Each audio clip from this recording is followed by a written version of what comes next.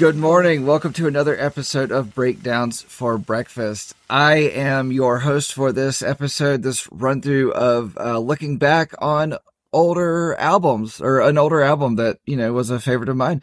I am Danger, and joining me is Monster, as always. And we're going to dive into Gym Class Heroes as Cruel as School Children. Now, Monster, what was your opinion of this album? Not necessarily the band, because the band kind of had some changes and whatnot through it, and I think this was their big outing that got them a bunch of attention. And I don't feel like they actually got a lot of attention after this album. I feel like they didn't get a lot of attention about halfway through this album being released, but it was a thing that happened. So what was your opinion of this album and this band before listening to it? And then we will get into your opinion of it as we move through all this. So I was familiar with the hits, and if anybody knows the band name Gym Class Heroes, is probably from two songs in particular, and both of those are on this record. I had heard those, and I might have heard some other stuff here or there, but I actually saw them in concert in 2018 with The Offspring and 311. Unfortunately, it was the same night a really bad thunderstorm came through, and I think they played like 4 songs. Because the storm hit when they were basically supposed to start. We had to wait for the storm to finish, and we were walking in the gate with the other, 10,000 people while they were playing, and they basically did, I want to say it was like 4 songs. So I didn't really get to see much or hear much, but what I did see and hear was the 2 hits off of this record and 1 or 2 other songs. So they opened with their big ones. Pretty much. I think they probably had a 30-minute set that got cut down to about 18 to 20 minutes. So they probably just played the 3 or 4 radio songs and then moved on. Okay. Now this album came out in 2006. Right. So I try really hard when we do these to try to put myself back into the time frame when it came out, because sometimes it's hard to listen to certain things today that came out 15, 20 years ago. Right. But not to bury the lead and to just go ahead and get it out there. Mm-hmm. Was not digging this record. Okay. That's fine. So I feel like this album was kind of what last episode Caroline's Spine was for you, where it was just very steeped in nostalgia. I feel like there's a lot of this for me. 2006 was kind of an interesting time in my life. Just had a lot of interesting stuff happening. And I know I had said before in a conversation where I was supposed to see them, and they were actually on a bill for one of the Warped Tours that I went to. I went to like 4 or 5 years in a row of Warped Tours. They were on the bill of one, and they didn't end up playing. And I didn't know who they were at the time, so it wasn't a hiccup in my day by any means. Sure. And then I found this album, and I remember I bought this album just because the artwork, like the cover, looked interesting. Mm-hmm. And you can't judge a book by a cover, but sometimes you can buy an album by its cover. But sure. I did that plenty of times back in the day. But this was one that in 2006 was fun, was a great album for me. I really, really enjoyed it. And listening back to it now, because I haven't listened to it in quite a while, and when you and I were compiling what albums we wanted to do for this was one that I saw and I was like, I want to do this one. This was a big album for me in 2006. Right. Yeah. So, all right. In kind of digging into this album and looking at stuff, because I already had my opinion, and I try not to look at reviews for albums that you bring me to alter my opinion of it. But if it's an album that I already have an opinion of, I will look at reviews and such in doing what we're doing, because I've already got an opinion. It's like I'm just trying to kind of pull some, if somebody has something interesting to say about it and all, I want to read that and take it in. Yeah. But I saw 3 classifications of what this album is, or what this band is. Let's put it that way. Mm-hmm. And hipster hop, emo hop, and hip funk hop. Well, So that was something that I did kind of, I don't want to say struggle with, but the emo-ness of it all. Like, I expected this to be more fun. I expected this to be a little bit more bouncy and upbeat. But even on the songs that, I had a real struggle with some of the songs sound real poppy and upbeat, but if you listen to the lyrics, they're kind of downer, or the music sounds kind of downy, even if the lyrics are a little more fun. So that was something I struggled with throughout pretty much from start to finish. So in going back and listening to this album, I kind of, I felt like some of the songs, I still got the same energy from it. And whether or not that's a nostalgic energy and all, but I still feel like some of the songs on this album are kind of quirky, upbeat, and fun, and kind of bouncy. Mm-hmm. Lyrically, I actually found this album an issue in a post Me Too 2023. And the thing about it was, in 2006, I was able to listen to it, and I can hit every word now, and I'm on top of it. And it's like, as I was doing the words, I was like thinking about where I was in 2006. It was like, this has never been who I am. Why did I listen to this and enjoy it? And I was going to say one other thing for me too is that I kind of thought this was it was going to be more like a rock band with a straightforward rap vocalist. And it's really more of something like The Roots, where it's a rapper who has a live band. Right. Because one of the things I was noticing is there's not a lot of dynamics. Whatever the vibe is at the start of the song is usually what carries throughout that song. That's fair. Let me explain. That's fair. Like each song, I kind of feel the same way. That whatever the beginning of the song is, the feel, maybe like a few seconds of, and actually the few seconds of the first track have a different feel than the rest of it. But the feel that gets established early on is what carries itself through.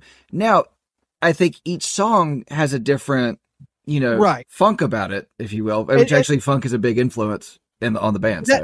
Yeah, and that was going to be my clarification there, was that I do think the record itself has dynamics from, track to track. But once the track gets started, that's going to be your vibe for that song. And that's a common trope of rap and hip hop. You've got your beat, you've got your through line, and you just ride it for 3-4 minutes. Right.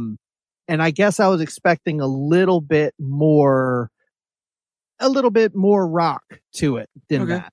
Now, here's a reference that no one will get but me and you and maybe 3 other North Carolinians, but big urban sophisticate vibes. Yeah. Remember them? Oh, yeah.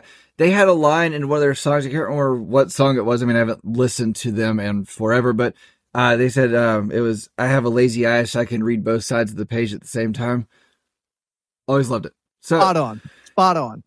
And that's one of the things about, or that line being clever is my segue.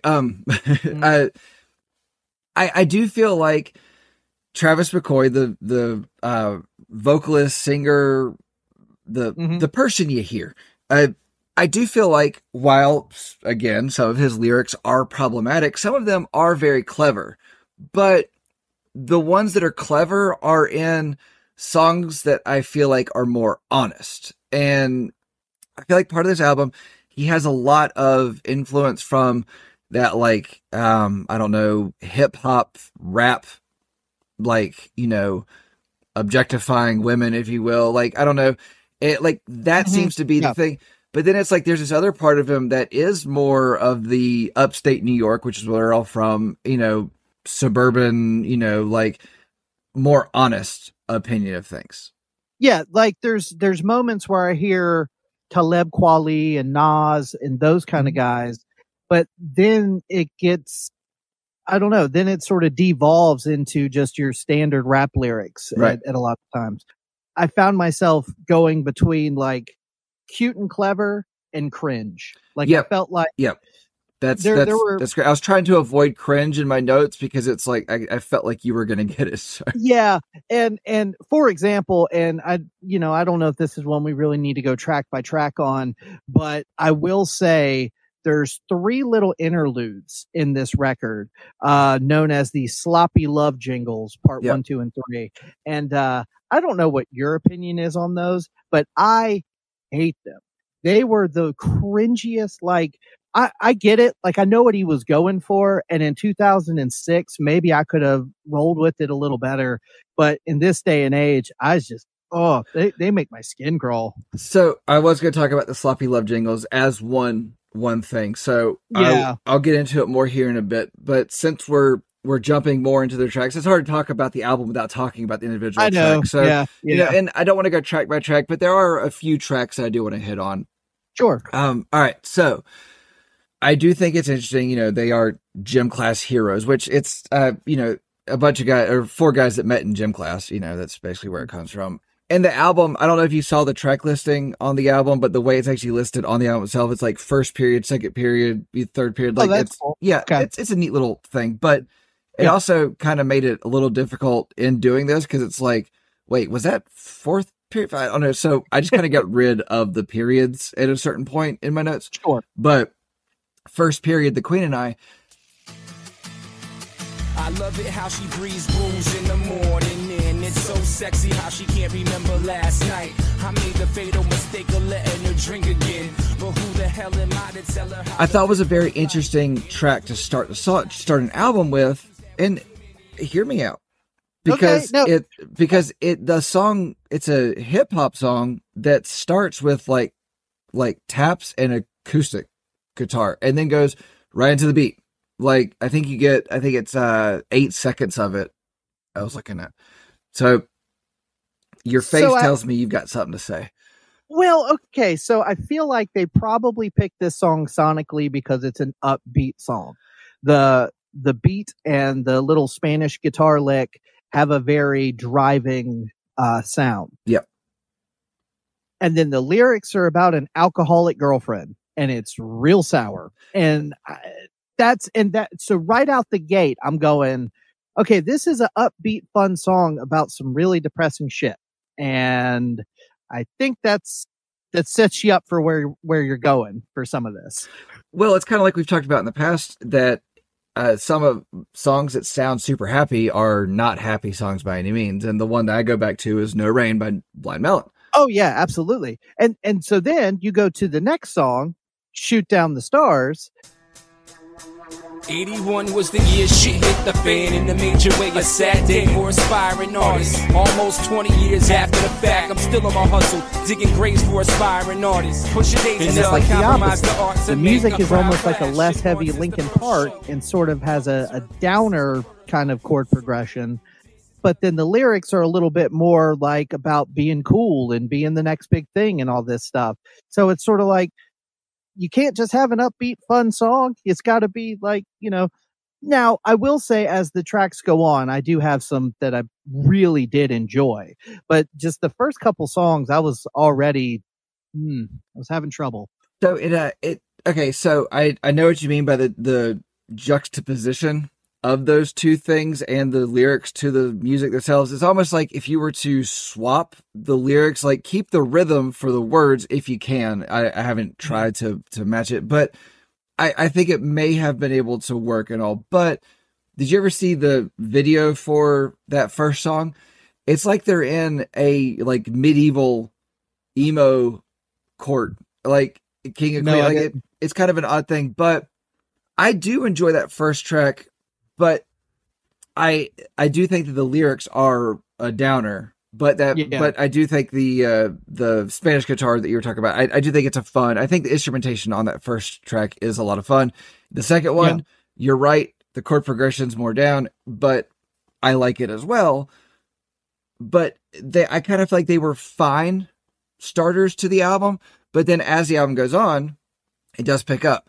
Now, that second song was one that, you know, it was like, okay, I like it enough, but I don't feel like it needs to fit into this conversation. Didn't really do any notes on it. Just, it's a song that I like. Yeah. I wrote less heavy Linkin Park. That's all I wrote. Yeah, it's good. It's not great. I can listen to it. It makes a really good background track. Let's put it that way.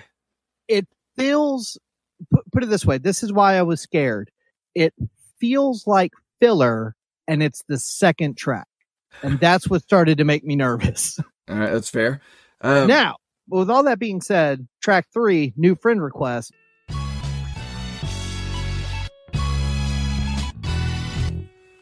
I remember when I first laid eyes on you. My man Tom introduced us, but I was too shy to say hi. When I finally love up that enough nerve to Why? A little dated. Why do you love it? Because I love the MySpace stuff. Like, Okay. it's, again, same with some of the other songs. Some of the lyrics are clever. Some of them are a little but overall, the vibe of the music, the MySpace references, I had a lot of fun. Yeah. That was like, this is more of what I was expecting. So this song, the chorus to it, it's an earworm. I mean, it gets stuck in your head like a line will. I think the subject overall is it's dated. And when a band puts a song on an album, an entire track on an album that dates itself, it's a hard thing for me because it's like when like going back and listening to it now, it's like MySpace. Okay. All right. Put myself in 2006 headspace. MySpace is fun. It's current. You know, the lyrical content of it, like the lines I think are clever and fun, but I also think they're super lame at some of the things he says, but it's also that lameness makes it fun. Like he says, you said you weren't impressed by lame dudes with no game. They're all the same, trying to get your instant message and name. So he dates itself within itself. Yeah. You know, and then he said, my man Tom introduced us, but I was too shy to say hi. And he also said, I never see my face in your top 8. Now that, you know, man Tom introduced us, that is definitely a specific reference within this MySpace thing, because everybody's first friend was Tom. Everybody's first friend, which I actually put Tom as my Facebook profile picture at one point. I just wanted to see if I could anger the Facebook gods, but you know, maybe get an angry email from Zuckerberg. But yeah, so so I feel like at our age, this works. If you're about 10 years younger than us, this is not going to work. Yeah, it does not work for people that missed the MySpace and got on with Facebook and stuff. Right.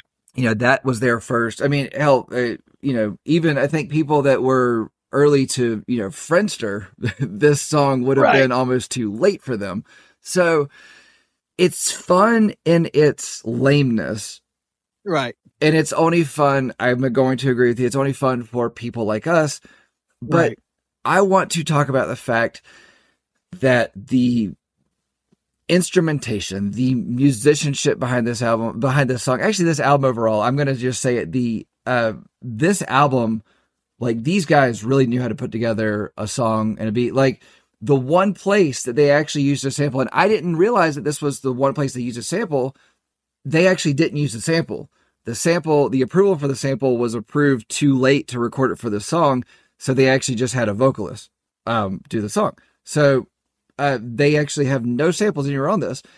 All of the music you hear is actually done. Mm-hmm. And I don't know if you picked up on it, but there is a great horn section in this song, like very much in the background, but it really fills that space that we talked about before. The like keyboards and horns like just really fills a space. And it really does that on this song, especially. Gotcha. I love the instrumentation of this album as a whole, but this song, I think it's really, really well done. So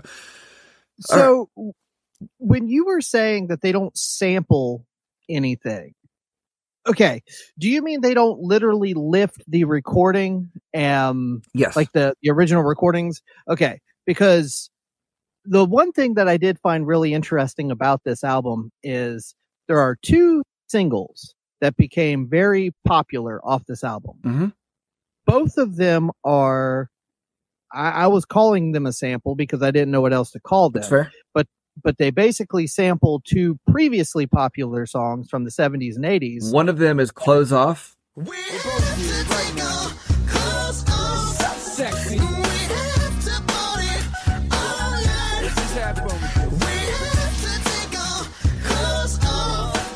Yeah. And both have Patrick Stump from Fall Out Boy singing on it. Wrong. They don't have both of them. And I'll explain. So, Okay. All right.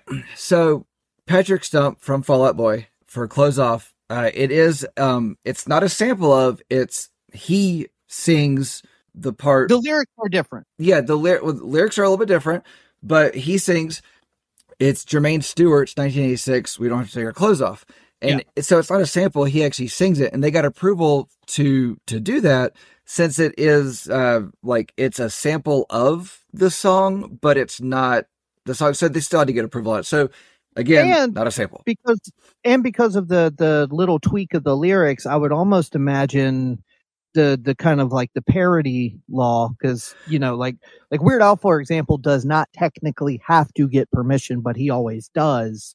Because the original is, we don't have to take our clothes off to have a good time. Yeah. And in this one, it's, we have to take our clothes off. I don't know if the parody law of it falls in there. Yeah. Yeah. But not sure if that actually applies to it. But again, not a sample, but a sampling of almost like the style, like of that specific thing. I don't know. I do know they had to get approval for it. Sure. But again, not a sample. It's actually somebody singing it, which to me makes me go, that's kind of cool. I like that. Like, you can immediately tell that it's Patrick Stump, because if you know his voice, you know it, Now, So. with that being said, too, I didn't really pick up on this the first time I heard this song back in the day. I probably really liked it. I don't really remember, but I remember, like, when it came to this track, I was like, oh yeah, I remember this song. Does Patrick Stump's voice sound good to you? Like, does he sound like he's nailing it, or does it sound like he was kind of rushing through it and just the best, like, that's good enough? Okay, so here's my opinion on Patrick Stump overall. When I was younger, he was great. Now, at this age, at 37, he's very average at best.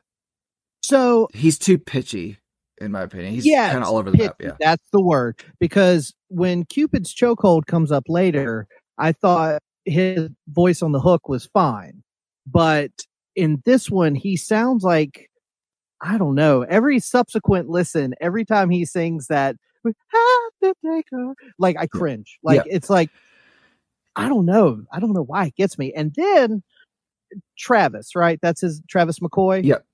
His verses don't do anything to help me with that cringing thing, because like you said, this is very straightforward rap. I'm the coolest dude in the room. You know, you love me. You know, you want to bang me.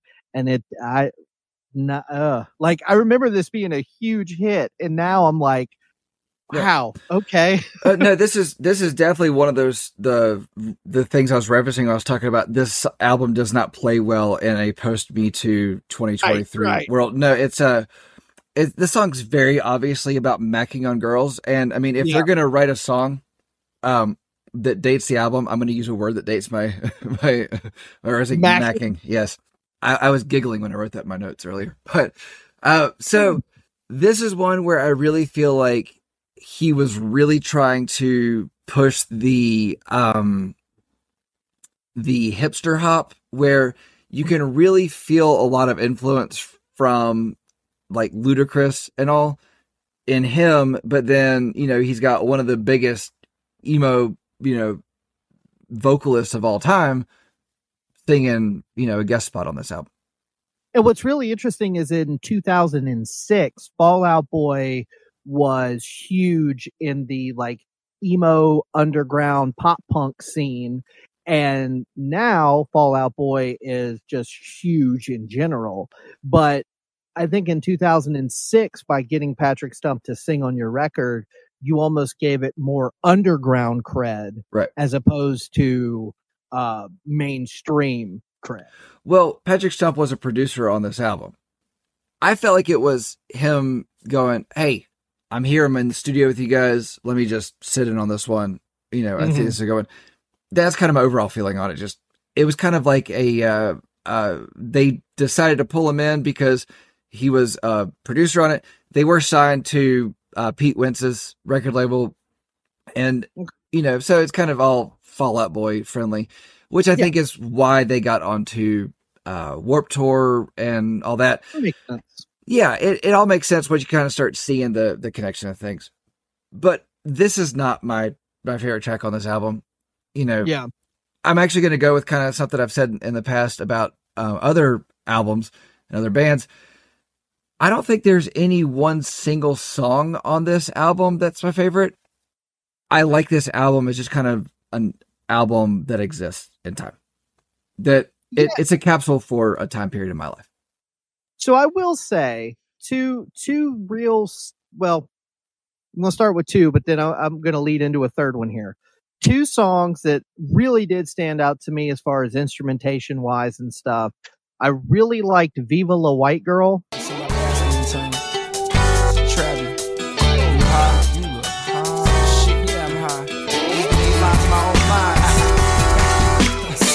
The world is yours, so play the role, blow the dust off this record. And On My Own Time. I wish I could unzip my skin and take it off just to take a walk, but I can't. I felt like both of those sonically tried something a little different than just the standard emo hip hop vibe of some of the other songs. I do wish On My Own Time, there's a little filter on the vocals that is really neat, but I don't think it needed to be on the verses and the choruses and the bridge. Like, pick one.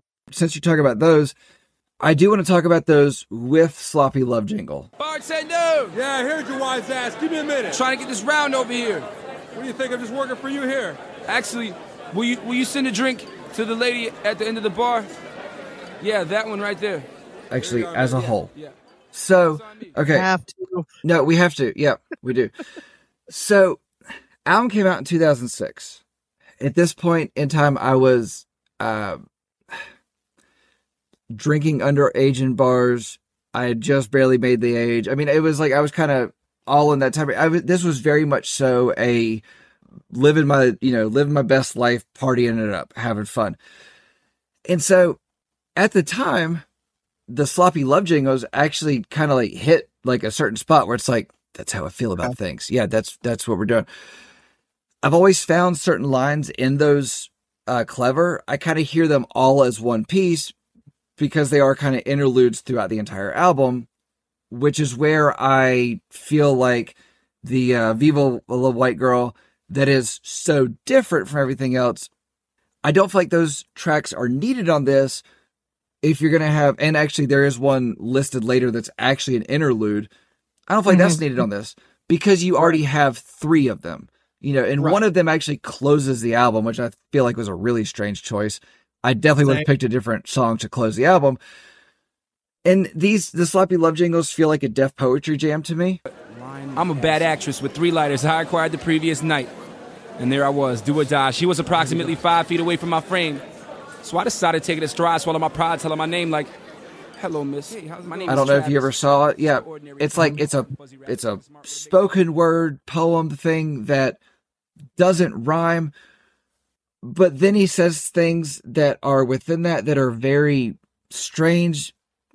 I mean, obviously the whole thing is about meeting a girl in a bar, Right. And I do appreciate the lines like, that night, the Jägermeister had my sleeves rolled up, or I wear my heart on my sleeve, but then I tend to wear my heart on my sleeve, but that night, the Jägermeister had my sleeves rolled up. It's like, okay, that makes sense. That's a little thing that I get it. Like, alcohol gives you courage to go talk to a girl. That's when she made an offer that I couldn't refuse, and chills went up my legs like Samoan tattoos. It's like, yeah, the Samoan tattoos, that's an odd little thing to stick in there, and I don't feel like that should work, and I don't feel like we should have that. Time and time again, I think he thinks he's more clever than he really is. Agreed. And a couple of times, and I forgive me that I don't have an exact point to reference, but there's several moments on this album where he's got this rhythm going, and then he'll just stop and hit you with a word that doesn't rhyme with the rest of this, like the bars. And I feel like he's doing that on purpose just to show you like how off the cuff he is. And it's like, if it serves the song, do it. Again, no one will know this reference, but Urban Sophisticates, there were plenty of lines where it was like, A B A B A C B A. Like they would just do stuff, and it just worked because it was a little chiller. The delivery on a lot of that stuff was not as fast and like upbeat as the delivery is here. And I think it really, we've talked about this before. If something hits you at the right time in your life, it sticks with you differently than to someone who's never heard it before. So and as we do this show, there will be plenty of those things for me as well. Mm-hmm. But just hearing it in 2023 for the first time, no, those sloppy love jingles felt really icky. Now, speaking of icky, Scandalous Scholastics. To the bathroom, and when all the students was gone, we'd even do it in the staff room. From F's to A's in less than 3 days. Now the underachiever's the one with the best grades. Had the third floor shaking without breaking a sweat. God damn, it felt good to be the teacher. So let's do it. That was actually one that I was going to avoid in this for this purpose. Okay, well, let me just say one thing. I hate to admit how much I like this song. Yes, because I am right there with you. Okay, because I understand. Put it this way: the content of the story is about a high school kid banging his teacher, which is clearly something that we're not supposed to talk about, and not supposed to participate in. But what I will say is, let's replace the actual content. Let's replace high school kid banging his teacher. Let's replace it with high school kid making the basketball team, or whatever you want it to be. The fact that this is a through line story from start to finish and has a little bit of a twist punchline at the very end. Right. Needless to say, I passed with flying colors, but my teacher was my best friend's mother. Damn. I love that, and I wish there was more of that. And he's clearly shown he likes to tell a story. Yeah. Like we said, Sloppy Love Jingle, if you put those 3 verses together, that's almost the exact same thing. You could have put those lyrics with an actual song and made it something like that, and it would fall into this kind of category. As is, I understand that it's problematic, but I like the music. Yeah. And that's one of the hardest parts about it. And I'm actually going to kind of go back on something that you were talking about before about how I do agree with that he does come off as he thinks he's more clever than he is, but I do think that he is good he does have clever timing within words. And, he does. You know, like, I saw an interview with Eminem where he was talking about how people say nothing rhymes with orange. And he's like, it does if you change the rhythm of the word. Orange, or like the 7-inch door hinge or orange door hinge. And it was like, I feel like he does stuff like that where he takes words and kind of like changes like the pronunciation a little bit and all.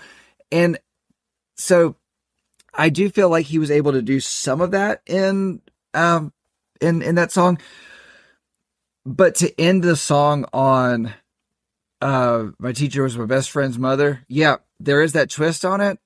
Yeah. But then, like, as I'm like hitting the words, listening to it in my car or whatever, like that ending part of the song, I'm like, yeah, I don't feel good about saying that, but I said it. And, you know, it's a little weird. Good about any of the lyrics of that song. No, but there is a line in that song, a clever line in it, where he said, oh hell, I'm losing the whole thing again. I didn't put it in because I was going to avoid it for this reason, but it's she pulled down my pants and the way she praised my balls was vicious, and that's what she calls, that's what she calls sacrilegious. Yeah. Yes. I love it. I do. I do. I don't want to, but I do. And here's the thing. If this would have came out on a Eminem record, for example, you wouldn't bat an eye. But because of the kind of vibe that these guys have established, this doesn't play well anymore. No. At the time, and again, at our life, the junctures in our life, 2006, we would have been, 20, 21, somewhere in that ballpark. this would have felt kind of relevant. We are just coming out of high school and college, and, not saying we've participated in anything of this nature. No, but I don't know a single guy who hasn't gone through school and had at least one teacher. They were like, right, yeah, exactly. Yeah. Exactly. And it's usually a teacher about the time that you're catching feelings about things that you didn't have before. Right. That you're discovering things about yourself. So when I say it's relatable, that's what I mean. I don't mean in the actual act of what the lyrics are, but I could see me in 2006 just thinking this was as hilarious and clever as can be and wanting to show all my friends. Yeah. In 2023, I'm embarrassed that Spotify has the record of me listening to it about 12 times. So it is what it is. Hey man, Spotify has that of me, and I own this album. So, there you go. I still have it. I can go and pull it for you right now. So after that, I think it's cool that they go into On My Own Time, which is a very chill kind of laid back groove. Like I said a minute ago, this is one of my favorites. And then it's real interesting that Cupid's Chokehold is this late in the record, because I don't want to get to Cupid's Chokehold just yet, but I do want to amend something that I did say before. But On My Own Time and where was it? Viva La White Girl. Yeah. Those two songs are, I try to classify them, and this is one of the places where I was looking online to try to see if I could find the right word for it. And what I found them classified as is an emo slow jam. And I get that. And emo slow jams don't happen often, no. In the early days of emo, yes. Now, no. I was going to say, I think that's why those two stood out to me so much and I liked them so much. Yep. Matter of fact, I even heard a little bit of that 311 vibe on My Own Time. There's a chord progression that kind of goes from the verse to the choruses that's real jazzy and real smooth. And I like his vocal delivery. I like the singing, the straightforward singing. Like I said, the filter to me on his voice they could have played with that a little bit more and not just left it straight the whole time. But I like those two a lot. And I think emo slow jam is a good way to put it. Yeah. So, okay. I do want to go back and amend something I was saying before. So I do have this in my notes, and I was wrong in my thought process. So yes, Patrick Stump is later on, in two different places. It's 7 weeks where there's a different person. There's William Beckett from The Academy Is, who he went on, Travis McCoy went on to form Cobra Starship, put out one album, Snakes on a Plane soundtrack, which actually two of this songs from this album made it onto the Snakes on a Plane soundtrack overall. So, okay. So 7 weeks is not a song that I particularly loved. My life is yellow lines, concrete and parliament butts, exhaust fumes and rest stops, we grind hard for the bucks. Load in, sound check, play show, load out, let's go, next city, oh great. But since you brought him up, I will say I did not know who William Beckett was. I do know who The Academy is. The Academy is. And it's a strange thing, yeah. But I did like when he started to sing the hook though, because you know who he reminded me of? Who? Butch Walker from The Marvelous Three. When he gets the whole line out, it starts to lose it. But the very first couple of syllables, I was like, is that? I had to immediately stop what I was doing and check, because maybe we'll do a Marvelous 3 record one day. Maybe. Underrated. But anyway. Okay, I'm gonna say I love this song. This is one of my favorites on this album. And it's one of those that's only going to only certain people are going to relate to it. As we've talked about, when bands put songs on albums about being a band, it really, I feel like, alienates a certain portion of the crowd, unless you're able to just kind of, suspend disbelief like you would for a sci-fi film and just listen to it. But, load in, sound check, play show, load out, let's go, next city, oh great, day off, hangovers, hang-ups, dial backs, run in makeup, apologies and promises that nobody acknowledges. The boys and bands got it so damn bad, but we'll love it like the last cigarette we'll ever have. And that's the thing about it, is that when you're, on the road and doing, life on the road, it gets hard. It's taxing, but you love it. And so you keep doing it. And I feel like this song actually does a great job of relaying the reality of being on the road. Like, you know, talks about, it's not glamorous. Yeah, no, it's not glamorous, but he says it with he you know, portrays the lyrics with a fondness. You know, he doesn't say it in a way of like regretting or hating what he's doing. He says it as like, this is not the easiest life, but we love it. So, but within this, he also dates it because he references Nick Cannon Wildin' Out. Well, and for me, this is another one of those where the dichotomy it doesn't mesh, it clashes. Because Really? I agree with you. I think he is saying this from a point of fondness that, hey, this is hard, but this is the life we chose. It's not for everybody. Being a guy who has traveled a lot to play music, I can relate to it. Like you said, not everybody can.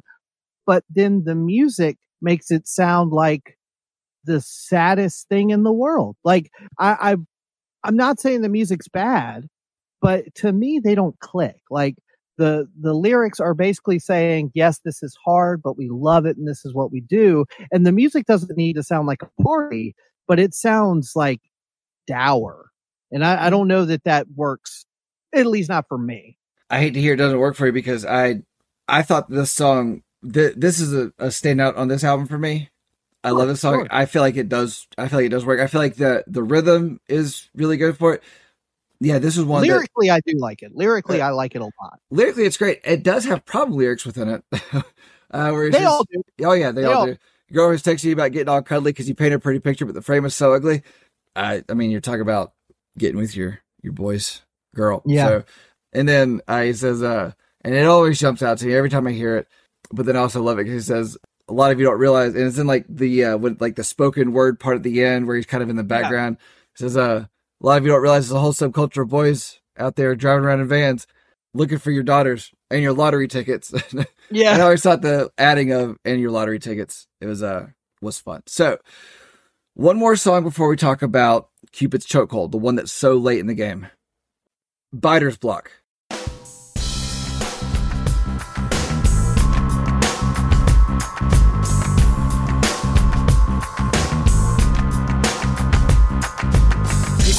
Now, Biter's Block I felt like was like the hardest song, like the hardest rap song on the album.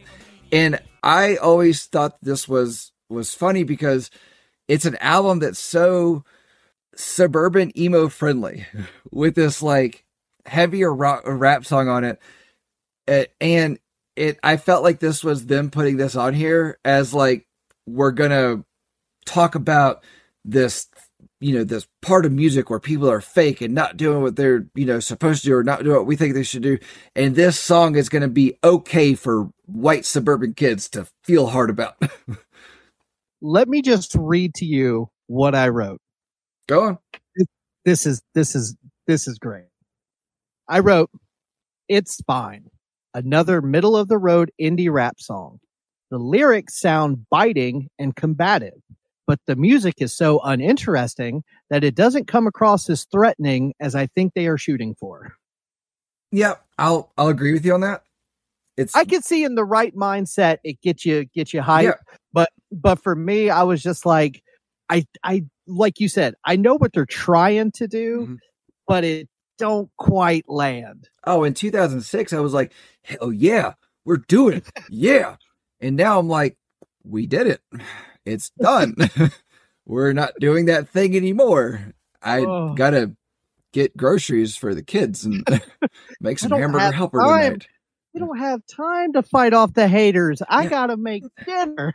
It's like, I don't have time to care about if somebody's not doing the cool thing and being a poser, stupid. And look, I will deal with homeboy biting my style tomorrow. I gotta go to work. Yeah. It's 10:30. I gotta get some sleep. So, all right. Let's jump into Cupid's Chokehold.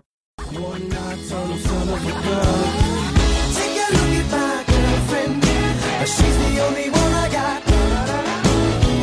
Not much of a girlfriend. You want to talk about Cupid's Chokehold a lot, and all right, so they couldn't get, and I said this a little bit earlier, they couldn't get the sample from the Supertramp song early enough. And I actually learned this from listening to an interview with Travis McCoy.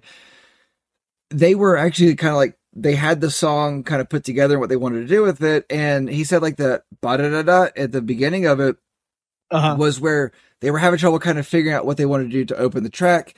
And there's a certain part in the song that does that, but they realized that even the, where it says like, you know, take a look at my girlfriend, he was saying like the original, like what he wanted to do with it was say like, don't you look at my girlfriend? And he was like, you know, saying it from the standpoint of like a guy like, hey, don't look at my girlfriend, I'm going to mess you up. And now, like he said, it kind of turned real quick to look at my girlfriend. If you look at her too long, I'm going to mess you up. And it's like, nah, that doesn't work for me. But, yeah, so even the beginning, ba-da-da-da, they speed that up and it just to make it work with the rhythm.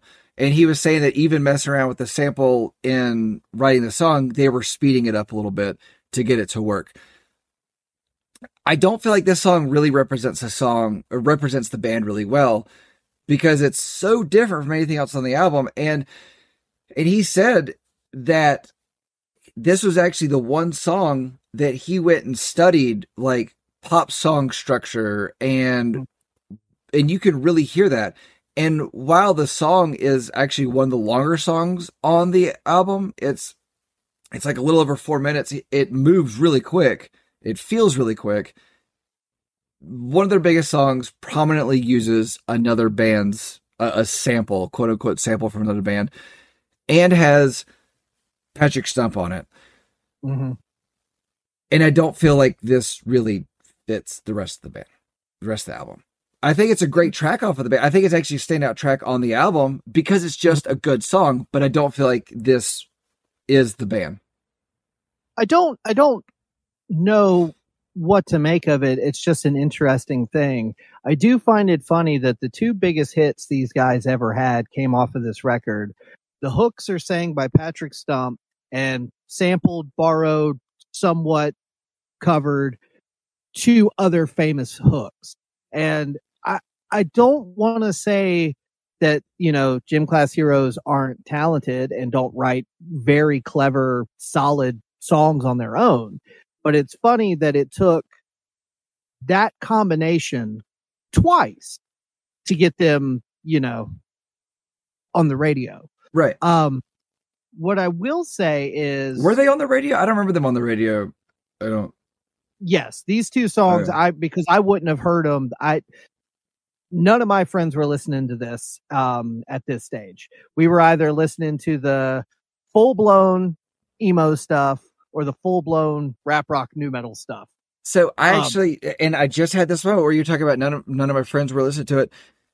I remember actually buying this album. I was living in an apartment with a buddy of mine who I went and bought, like we went to, I can't remember this, BBCDs. BBs. Yeah. Oh, I love that place. Went there and I grabbed this and he got a Flyleaf album and a 30 Seconds to Mars album. And we listened to all of them, but it was like he grabbed those two. I grabbed this one. So yeah. Sorry. Moment in time, flash memory. Okay, we're good. Now, the one thing I was going to push back a little bit on you as far as this not sounding like the rest of the album, to me, it does the exact same thing a couple of these other songs do, where the lyrics are just funny and upbeat and talking about she makes me pancakes and Alka-Seltzer when my tummy aches. And then especially the bridge is like, if you listen to the notes and the chord progressions, it's like depressing sounding. Like if you listen to just the bridge of the song with no lyrics, you would assume it's about some kind of breakup or some kind of like, and a matter of fact, I think the first couple times I was re-listening to this, I was waiting for that to be like the third act of the song where they break up. But no, he's still complimenting about how she's the greatest thing in the whole world over the saddest sounding guitar lick. And the thing about it is, I got this, the same sort of thing that it's the breakup deal within it.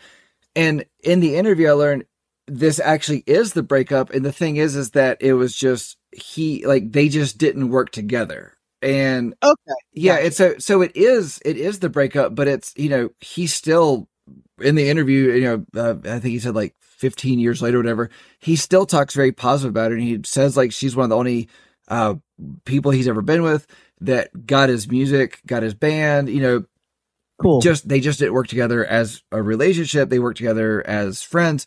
But, I do agree with you. The funny line about, she makes me pancakes, gets me Alka-Seltzer, my tummy aches. Yeah. I'm going to go back to, I do think he does have clever moments within his words. I think that when he tries to be clever is when he offends the Me Too movement. And when he's not trying to be clever is when he comes with the best stuff, so yeah, and I agree. And I think to me, this makes sense as a hit song. Like, I understand why this was popular and why people remembered this song. Like I said, the music and the lyrics combined feel a little disjointed to me, but overall I get it. And Patrick Stump's voice on this one, I think, is much more on key, much more on pitch than Close. Agreed with you. So this being so late in the album, I mean, after this it was just one more sloppy love jingle and that was it. Ugh. So their biggest hit being like a closing track, in my opinion, the sloppy love jingle shouldn't have been at the end. On My Own Time and Viva the White Girls, I don't think should even be on this album. I feel like it should be a different thing altogether because I do feel like they were very different for this album. I don't think they fit this, maybe a special release or a hidden track on CDs. I loved when bands did hidden tracks. Those were so much fun to me. 10 minutes of silence and then suddenly there's music. Okay. Can I tell you one, not to get super off topic here? Yeah, sure. This blew my mind. I didn't know this until like just a couple years ago. So 311 is my favorite band in the whole wide world. And their album Transistor is one of their most popular releases. Hidden track at the beginning of the album. So I've often seen, like, looking at stuff, it'll say Transistor intro, like on different things.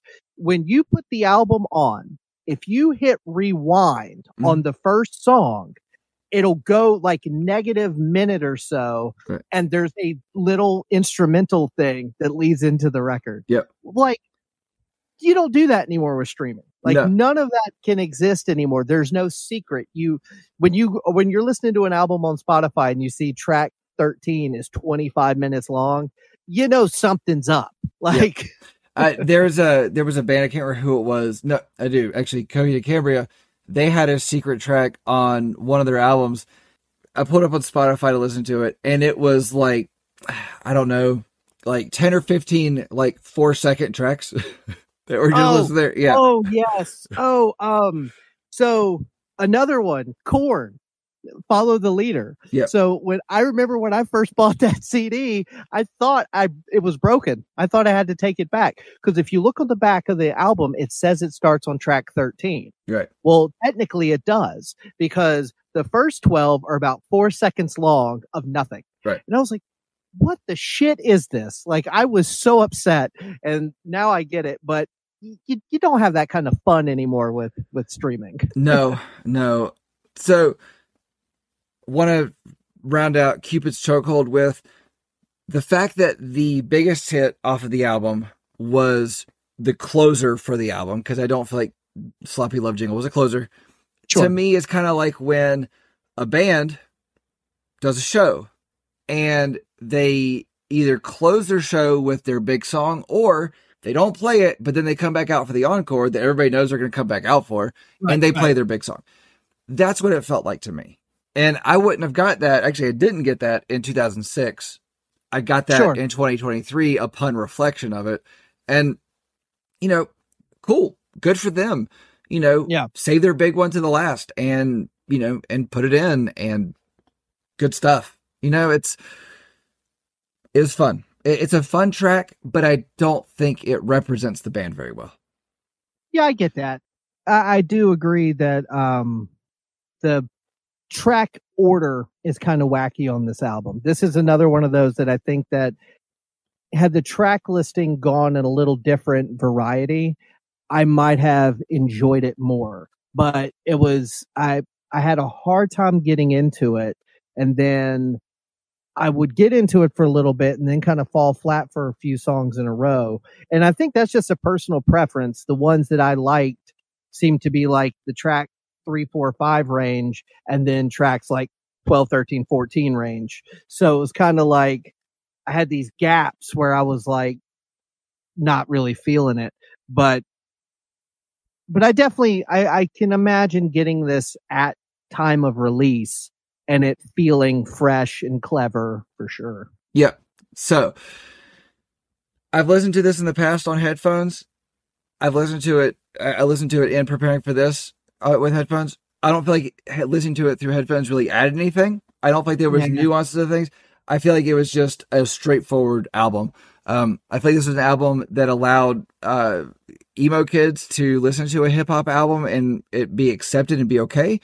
I feel like every genre has that one outing that's just a little bit different than everything else that fits in there. But at the same time, this album, this band, they incorporate, hip hop, funk, all sorts of genres into their sound, which I think actually made a good sound. So, closing statement. Do you want to go first, actually? Sure. I'll go first. All right. So for me, this is the perfect background music for a college party. Most of the songs don't have a lot of dynamics. They might change slightly, between the verse and the chorus, but usually whatever the vibe at the top of the song is the vibe that rides throughout. I find the lyrics to kind of swing between cute and cringe. I think he's clever, but I think there's certain parts that did not age well. His lyrics and delivery work for me a lot on songs like New Friend Request, Scandalous Scholastics, and Cupid's Chokehold. But the sloppy love jingles, I would have taken all of those off. I don't like that at all. The whole album teeters between rap with a live band versus a band with a rapper as lead vocalist. I wanted to like this album more than I did, but it just never really clicked for me. I thought it would be a little bit more fun, but it's a little more emo than I had expected. It did make me want to listen to some of their other albums because I feel like there's a version of this that I would like more. As an album whole, though, from start to finish, I don't ever see in myself really revisiting this one. 1 to 10, probably about a 3. Okay. Using instruments instead of loop samples or beats, and led by the at times clever lyrics and clever tongue of Travis McCoy, Gym Class Heroes are good, but in a capsule in time. From the first track of this album, The Queen and I, the Gym Class or the Heroes, I couldn't figure out how to word that. Anyway, so they have a confidence, a sense of melody, and an understanding of rhythm, and music comprehension to keep things moving and make an impact. Being a hip hop group with enough emo hipster instincts, live in a world of the Warped Tour, making it appropriate that William Beckett from the Academy is, and Fall Out Boy's Patrick Stump to make an appearance. Or was that backwards? Did they get Patrick Stump to appear, which got them onto Warped Tour? It's kind of a what came first, chicken or the egg. Sure. But while this combination of influences largely works to Gym Class Heroes' overall appeal, this album is a problem in a post-Me Too 2023. The album dates itself with a song based on MySpace relationships and a Nick Cannon reference. So if you're prepared to listen to this album with often witty lyrics on VHS and ignore more problematic parts, it could be a good time. At the same time, As Cruel as School Children could not be much more than a perfect hangout record for summer 2006, which I think is part of the reason why I like this album as much as I do. I give this album a 7.8. Wow. Okay. I don't think it's an 8, but I don't think it's less of that, and I think a lot of it is because of the nostalgia that this album holds for me. Sure. I gave Caroline Spine an 8. I gave that album a 4. Right. So yeah. I think you're exactly right. I think you and I have the exact same emotions for those two albums, and yeah. So that makes sense. Yeah, it does. So nostalgia can dictate music preferences, Yeah. True. So, all right, what album are we listening to next week? What album are we discussing next week and listening to this week? Yes. We will be discussing Issues' last album that they probably will ever do, called Beautiful Oblivion. I won't share any opinions. And I won't either. But I'm just really looking forward to talking about it. We'll talk about the issues with that album next week. The issues with it's going to be a punny episode, people. Buckle up. Can't wait. Yep. So, all right. Good morning. Thank you for listening to this episode of Breakdowns for Breakfast. Have a good day. Later.